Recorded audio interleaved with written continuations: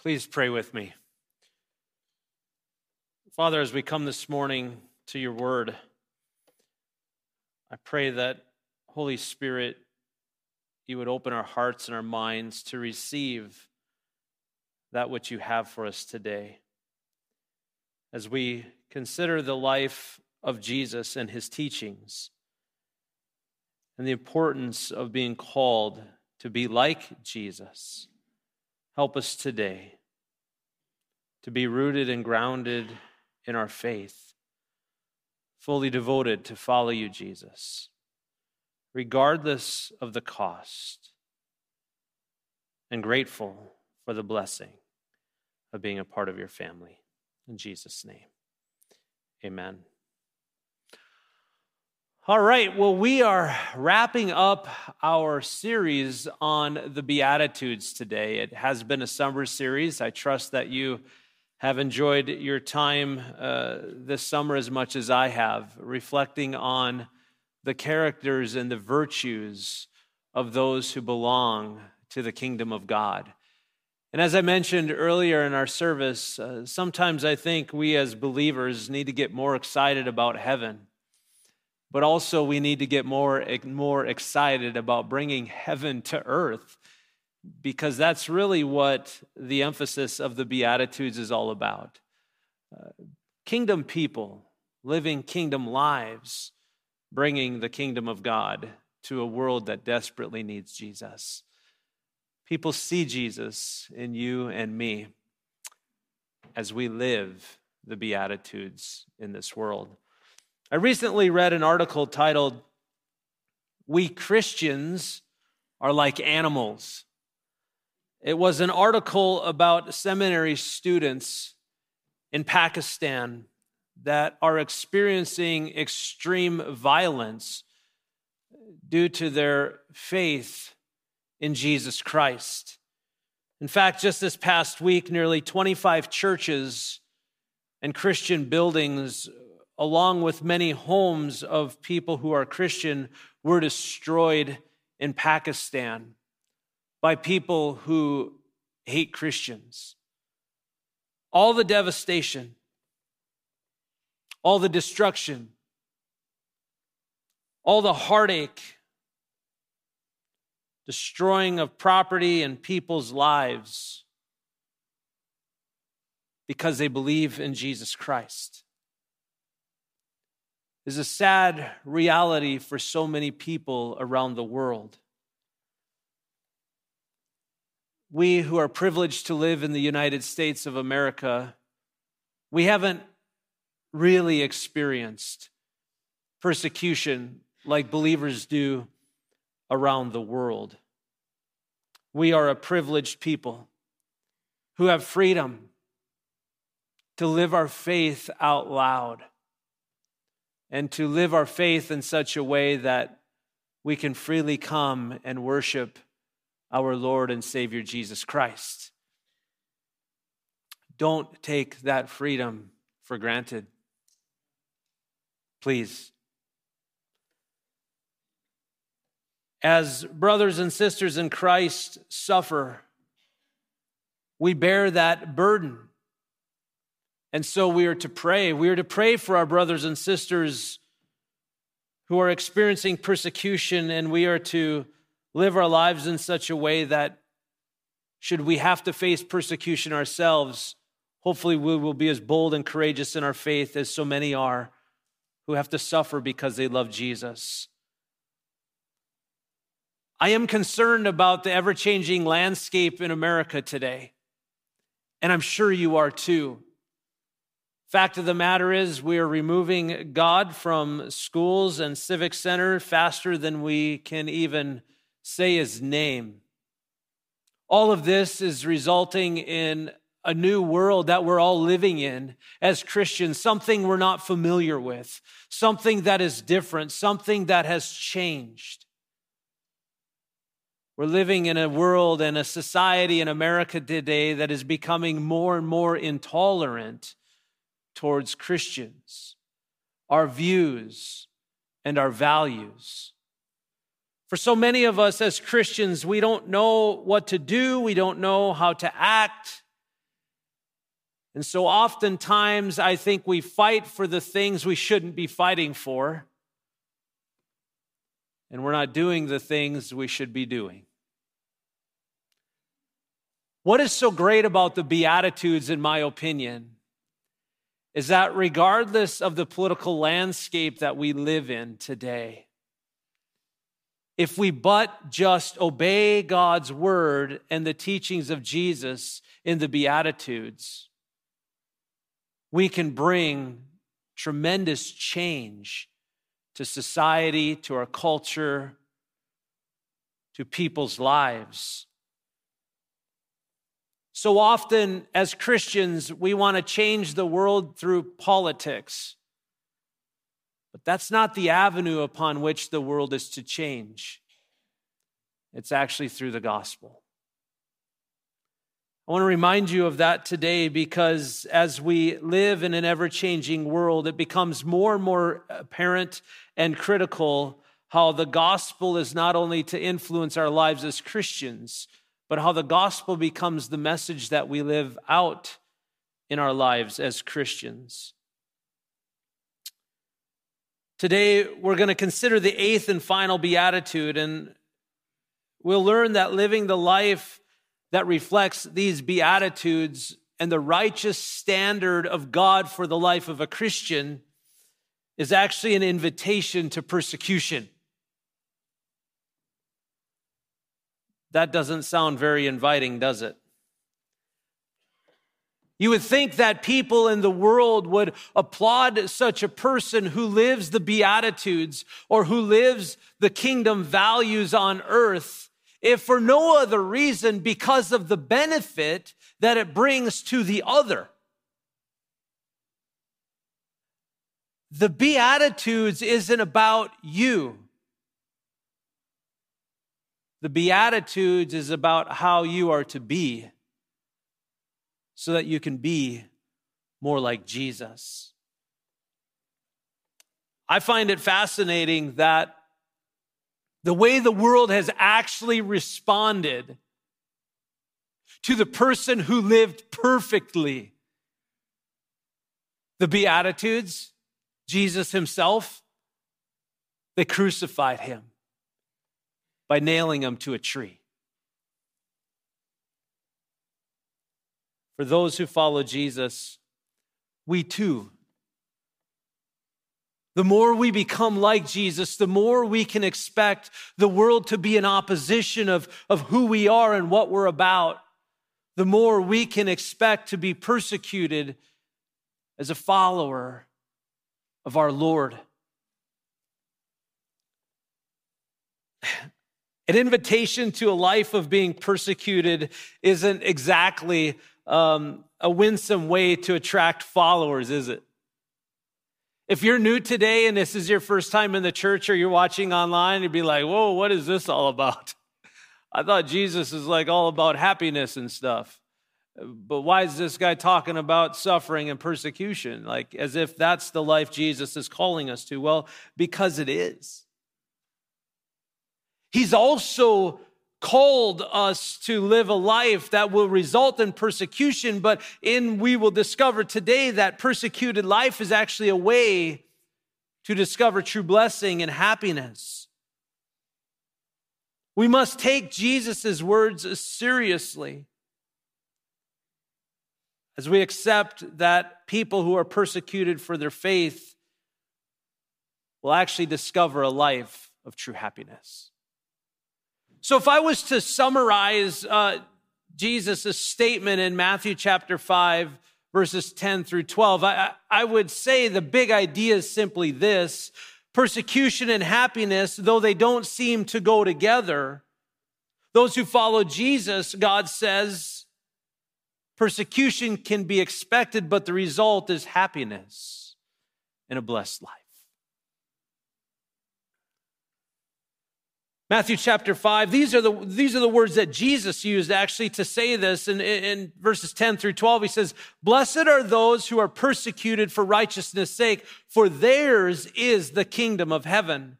Blessed are you when others revile you and persecute you and utter all kinds of evil against you falsely on my account. Rejoice and be glad, for your reward is great in heaven, for so they persecuted the prophets who were before you." I think Matthew chapter 5, verse 10 is actually the 8th of the Beatitudes. And I would suggest that verses 11 and 12 fit together with 10 more or less as a commentary on what Jesus really meant about being persecuted for righteousness' sake. The word blessed is certainly a familiar term to us, but I think how we understand blessed so often because of the perversion of the teaching of God's word and the perversion of the gospel by so many churches today and by so many TV people today, we've come to think that the blessed life is all about the prosperity that we gain in life, and that if we're following Jesus, that we won't have to suffer for anything, but we will live a very comfortable life, and we will get all that we desire and all that we ask for, and that's just flat out a lie. Jesus never taught that. And it bewilders me how many people buy in to the prosperity teaching of a false gospel when it's not anything near what Jesus actually taught. People in the first century would have been so familiar with the term blessed. I want to remind you that Jesus is on the northern rim of the Sea of Galilee, and remember his audience. There were the Pharisees and the scribes. Yeah, there were the religious people that were there, but then there were those who lived their lives on the outer fringe of society, the rejects, right? But they were the listening in group of people. Jesus was actually teaching his disciples, those who were following him. By now it wasn't the 12. Who knows, maybe 100, 200? It's guesstimated there were thousands of people who were listening to Jesus' teaching on the Beatitudes that turned into a much bigger sermon called the Sermon on the Mount. They thought very differently about blessed than we do. Rather than a fleeting happiness dependent on circumstances, which is really how we tend to think of blessed, the blessedness that Jesus spoke of is a deep, abiding, unshakable joy, rooted in the assurance of God's blessing and the promises of God's word. The promises that exist for us both now and the present, and have a future reality to them also. See, life as part of the kingdom of God should bring profound joy and happiness to us. Within our soul, we should find a place upon which we are content, as Paul says, in any and every circumstance in life. So often our happiness or our blessedness we consider based on our circumstances, and God doesn't want it to be that way. The person labeled blessed by Jesus, as one commentator says, represent a counterculture exhibiting values not typically welcomed by people of the world at large. And that's one of the things we must recognize about the Beatitudes, is that there's values within the world that the world says we should uphold because they're good for us. And then there are the values of the kingdom of God upon which the world stands in opposition to. And so oftentimes we think of the Beatitudes as flipping the world on its head, but the reality is the right side up kingdom, the right side up character, the right side up values upon which people in this world should be living are God's kingdom values. It's the world that is flipped upside down, not the kingdom of God. Yet all the Beatitudes, they demonstrate God's reversal of the world's values. And none might stand out more than the 8th Beatitude. Blessed are those who are persecuted for righteousness' sake. The qualification for the blessed person who will be persecuted in this passage is not just your everyday, ordinary Christian. Sometimes Christians are harassed or they think they're persecuted, not for righteousness' sake, which is the qualifier, but oftentimes because, can I just say it candidly, we can be flat out jerks to people in the world. And if you're persecuted for being a jerk, that's not persecution.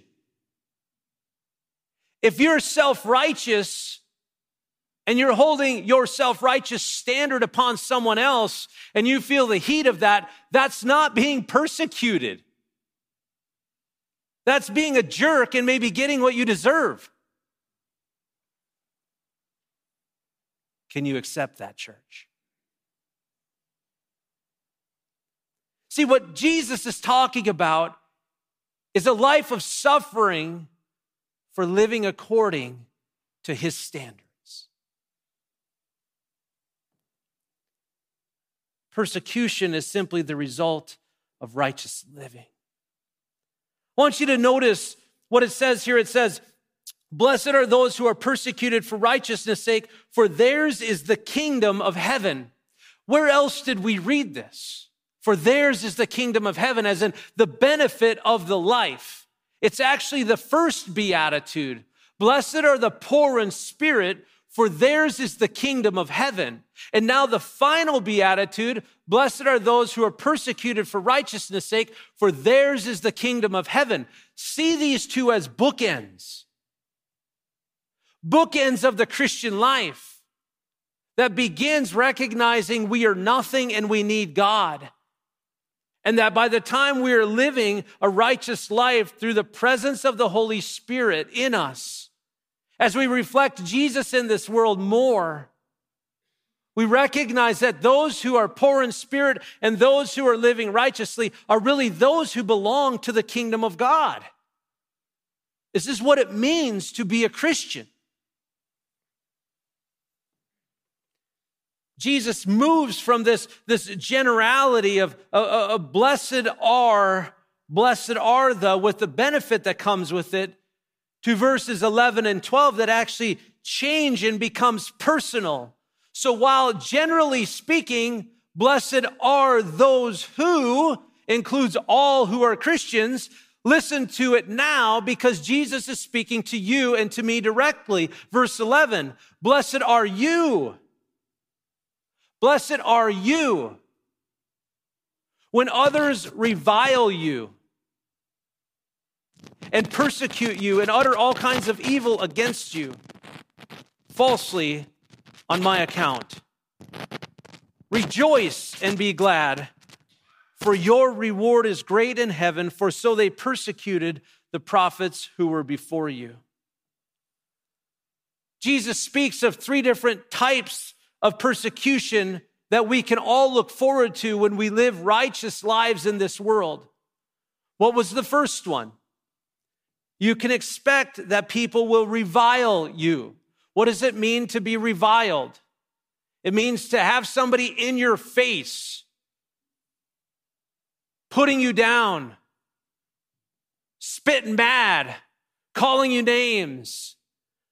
I can remember I was in 8th grade, and there was a 9th grader who did not like me. And I honestly don't know why, but he loved to bully me. And he would oftentimes during break, as I'm in my locker, he would come from the blind side and try to slam my locker into my head, and he would try to knock my books out of my hands. And occasionally he would just get right into my face and call me all kinds of names, and he would be so mad, spitting mad, he would spit all over my face. This is what it means to be reviled. This is what Jesus experienced when people got in his face, when they questioned whether or not he was truly the Messiah, the King of the Jews. The second thing Jesus said is that you can expect to be persecuted. Well, this is really the pursuit of, to cause harm to. Think of the Apostle Paul before he was a Christian. He set out to harm Christians. This is what persecuted means, that there will be people in the world who will come after you and me because we live righteously and we live God's standard in this world. And they won't stop until they harm us. And then the next one Jesus says is that people will falsely accuse us or speak falsely against us, evil and false accusations, which is just flat out lies. Have you ever had somebody tell a lie about you and you didn't know what to do? And so on one end, you wanted to totally jump in and justify the truth and defend yourself and all these things. And Jesus says, listen, if you're going to follow me, people are going to talk about you. They're going to tell lies about you. And the best thing you can do is just sometimes be quiet. What did Jesus do? Did he defend himself? What did he say? My Father's got my back. I'm just going to be honest, not to pick a fight. During COVID, boy, a lot of things were said about me that weren't true. And I'm going to be honest with you. Week in and week out, I wanted to get up here and I wanted to speak to all those false accusations. But I had wise counsel in my life that said, Trin, just keep your mouth shut. God's got your back. Man, that was good advice. It's hurtful, isn't it? It's hurtful. But this is the kind of life that Jesus says, if you're going to follow me, you can expect. Paul writes of this in 2 Timothy chapter 3, verse 16. He says, indeed, all who desire to live a godly life in Christ Jesus will be persecuted.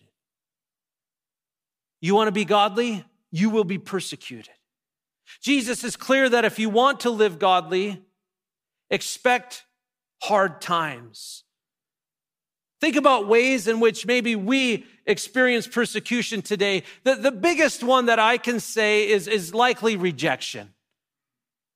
From your family or your friends, maybe your coworkers.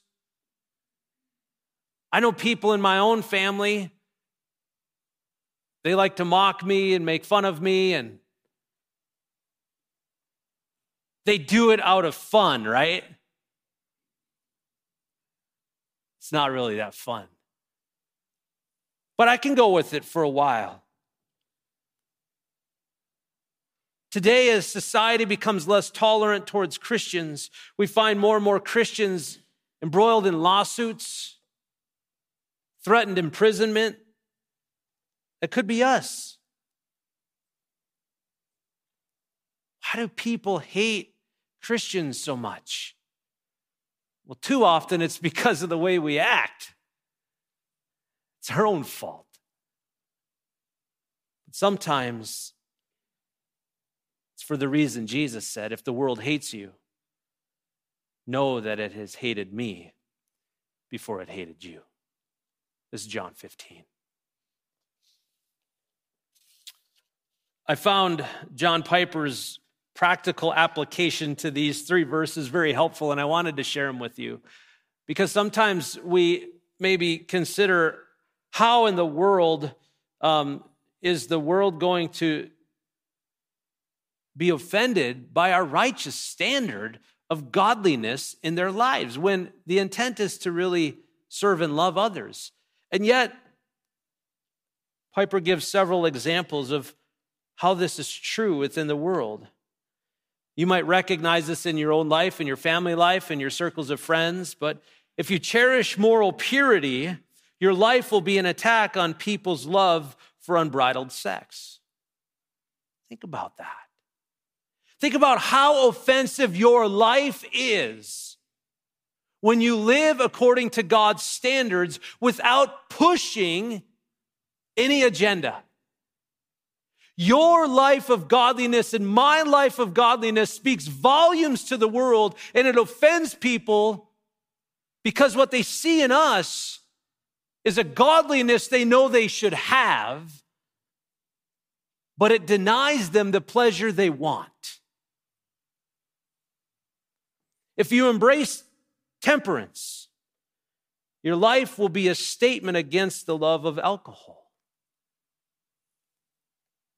If you pursue self-control, your life will indict excess eating. That stings a little bit, doesn't it? If you live simply and happily, you will show the folly of luxury. If you walk humbly with your God, you will expose the evil of pride. If you are punctual and thorough in your dealings, you will lay open the inferiority of laziness and negligence. How many of you have worked in an environment where your dedication to your job had more to do with your service to the Lord than it had to do with trying to please anybody, and yet you made everybody around you look bad? If you speak with compassion, those who are callous will begin to see the sharpness in their life. If you're earnest, you will make the flippant look flippant instead of clever. If you're spiritually minded, you will expose the worldliness or the worldly mindedness of those around you. Do you live your life in such a way that you're focused on the spiritual things rather than the material things of life? Jesus said in John 16, I have said these things to you that in me you may have peace. Why is this peace important? Because in the world you will have tribulation. Take heart. I have overcome the world.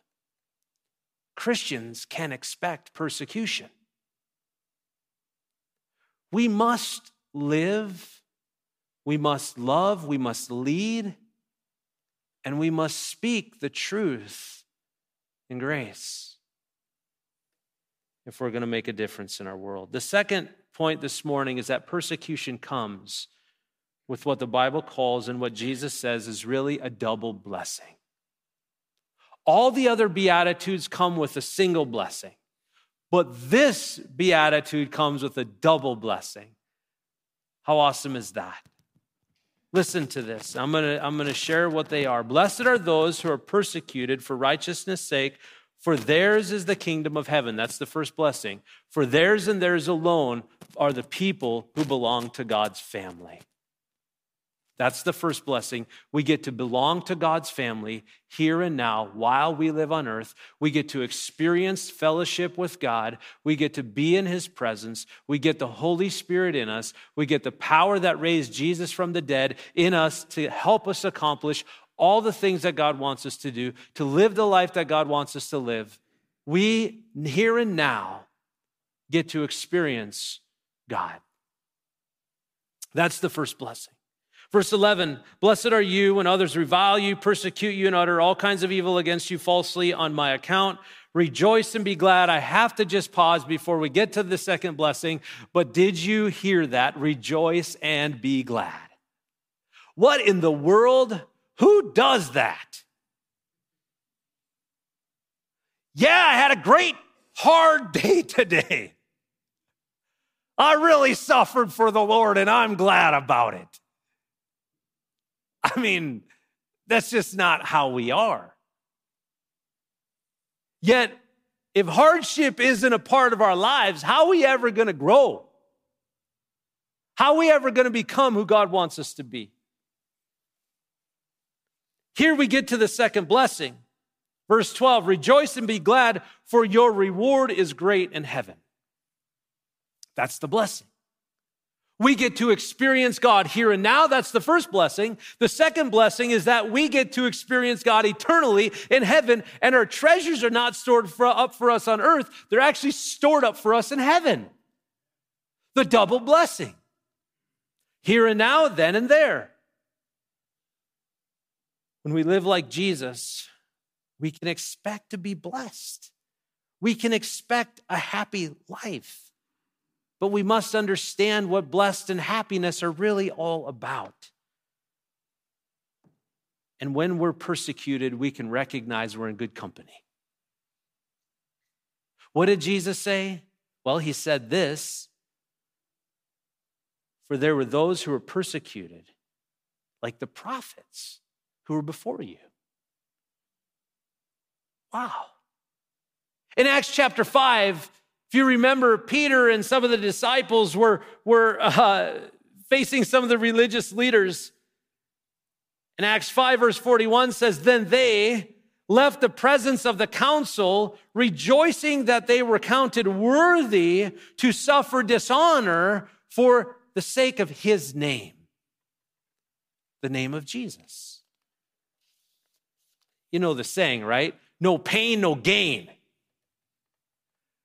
One of the t-shirts that I won from a pull-up competition when you go to like state fairs where the Marines have their thing, it says, pain is weakness leaving the body. Love to wear this shirt because it made me feel tough. No pain, no gain. This is true in the Christian life as well. Sometimes the only way that we can grow is through pain. I have children who are growing and they talk about their growing pains. Persecution is character forming. I don't know why God uses hardship to grow our character so we can become more like him. I don't know the why behind it, but what I do know is he does. And if we're willing to accept it, we will grow and we'll become more like him. And this kind of persecution and hardship that we will face as Christians actually will lead to a life of being blessed. Romans 5, Paul says, we rejoice in our sufferings, knowing that suffering produces endurance, and endurance produces character, and character produces hope. And hope does not put us to shame, because God's love has been poured into our hearts through the Holy Spirit who has been given to us. You know what the Beatitudes are? They're a portrait of Jesus. And they're a portrait of who we are becoming in him. Think of that. Your life as a Christian, one who is dependent on God, one who mourns or has heartache over the sin in your life and the sin of the world. One who finds themselves living in humble submission to God, not to my will, but to his. One who truly hungers and thirsts to live rightly before God because it pleases him. One who's willing to jump into the trenches and meet people where they're at with mercy, forgiveness, and grace. People who are living a life of purity so that we can clearly see God. Being a peacemaker so that others can come to know God too. and we can help others live rightly in relationship with each other. And finally, we're becoming people who, when we suffer unjust persecution, we realize that it's the pathway to the happiest life we could ever live. It's twisted, isn't it? But it's God's way. So let's not be afraid of being persecuted. Live expectantly. That living for Jesus will cause suffering in your life, but will also lead to blessing and happiness as a result of that suffering. Let's pray. Father, we rejoice in your word. We give thanks for the encouragement that we can gain as we live for you, God. Thank you for Jesus, your Son, who lived a life we couldn't live, died a death we deserved to die, so we could gain a righteousness we could never gain on our own. Jesus, thank you for your words. I pray that we will live into them faithfully and obediently. And as a result of our lives being faithful to you, that God, you would be glorified in us and others would come to know you through us. Thank you for a time over the past several weeks as we studied the Beatitudes. Help us to be more like you in every way. In Jesus' name, amen.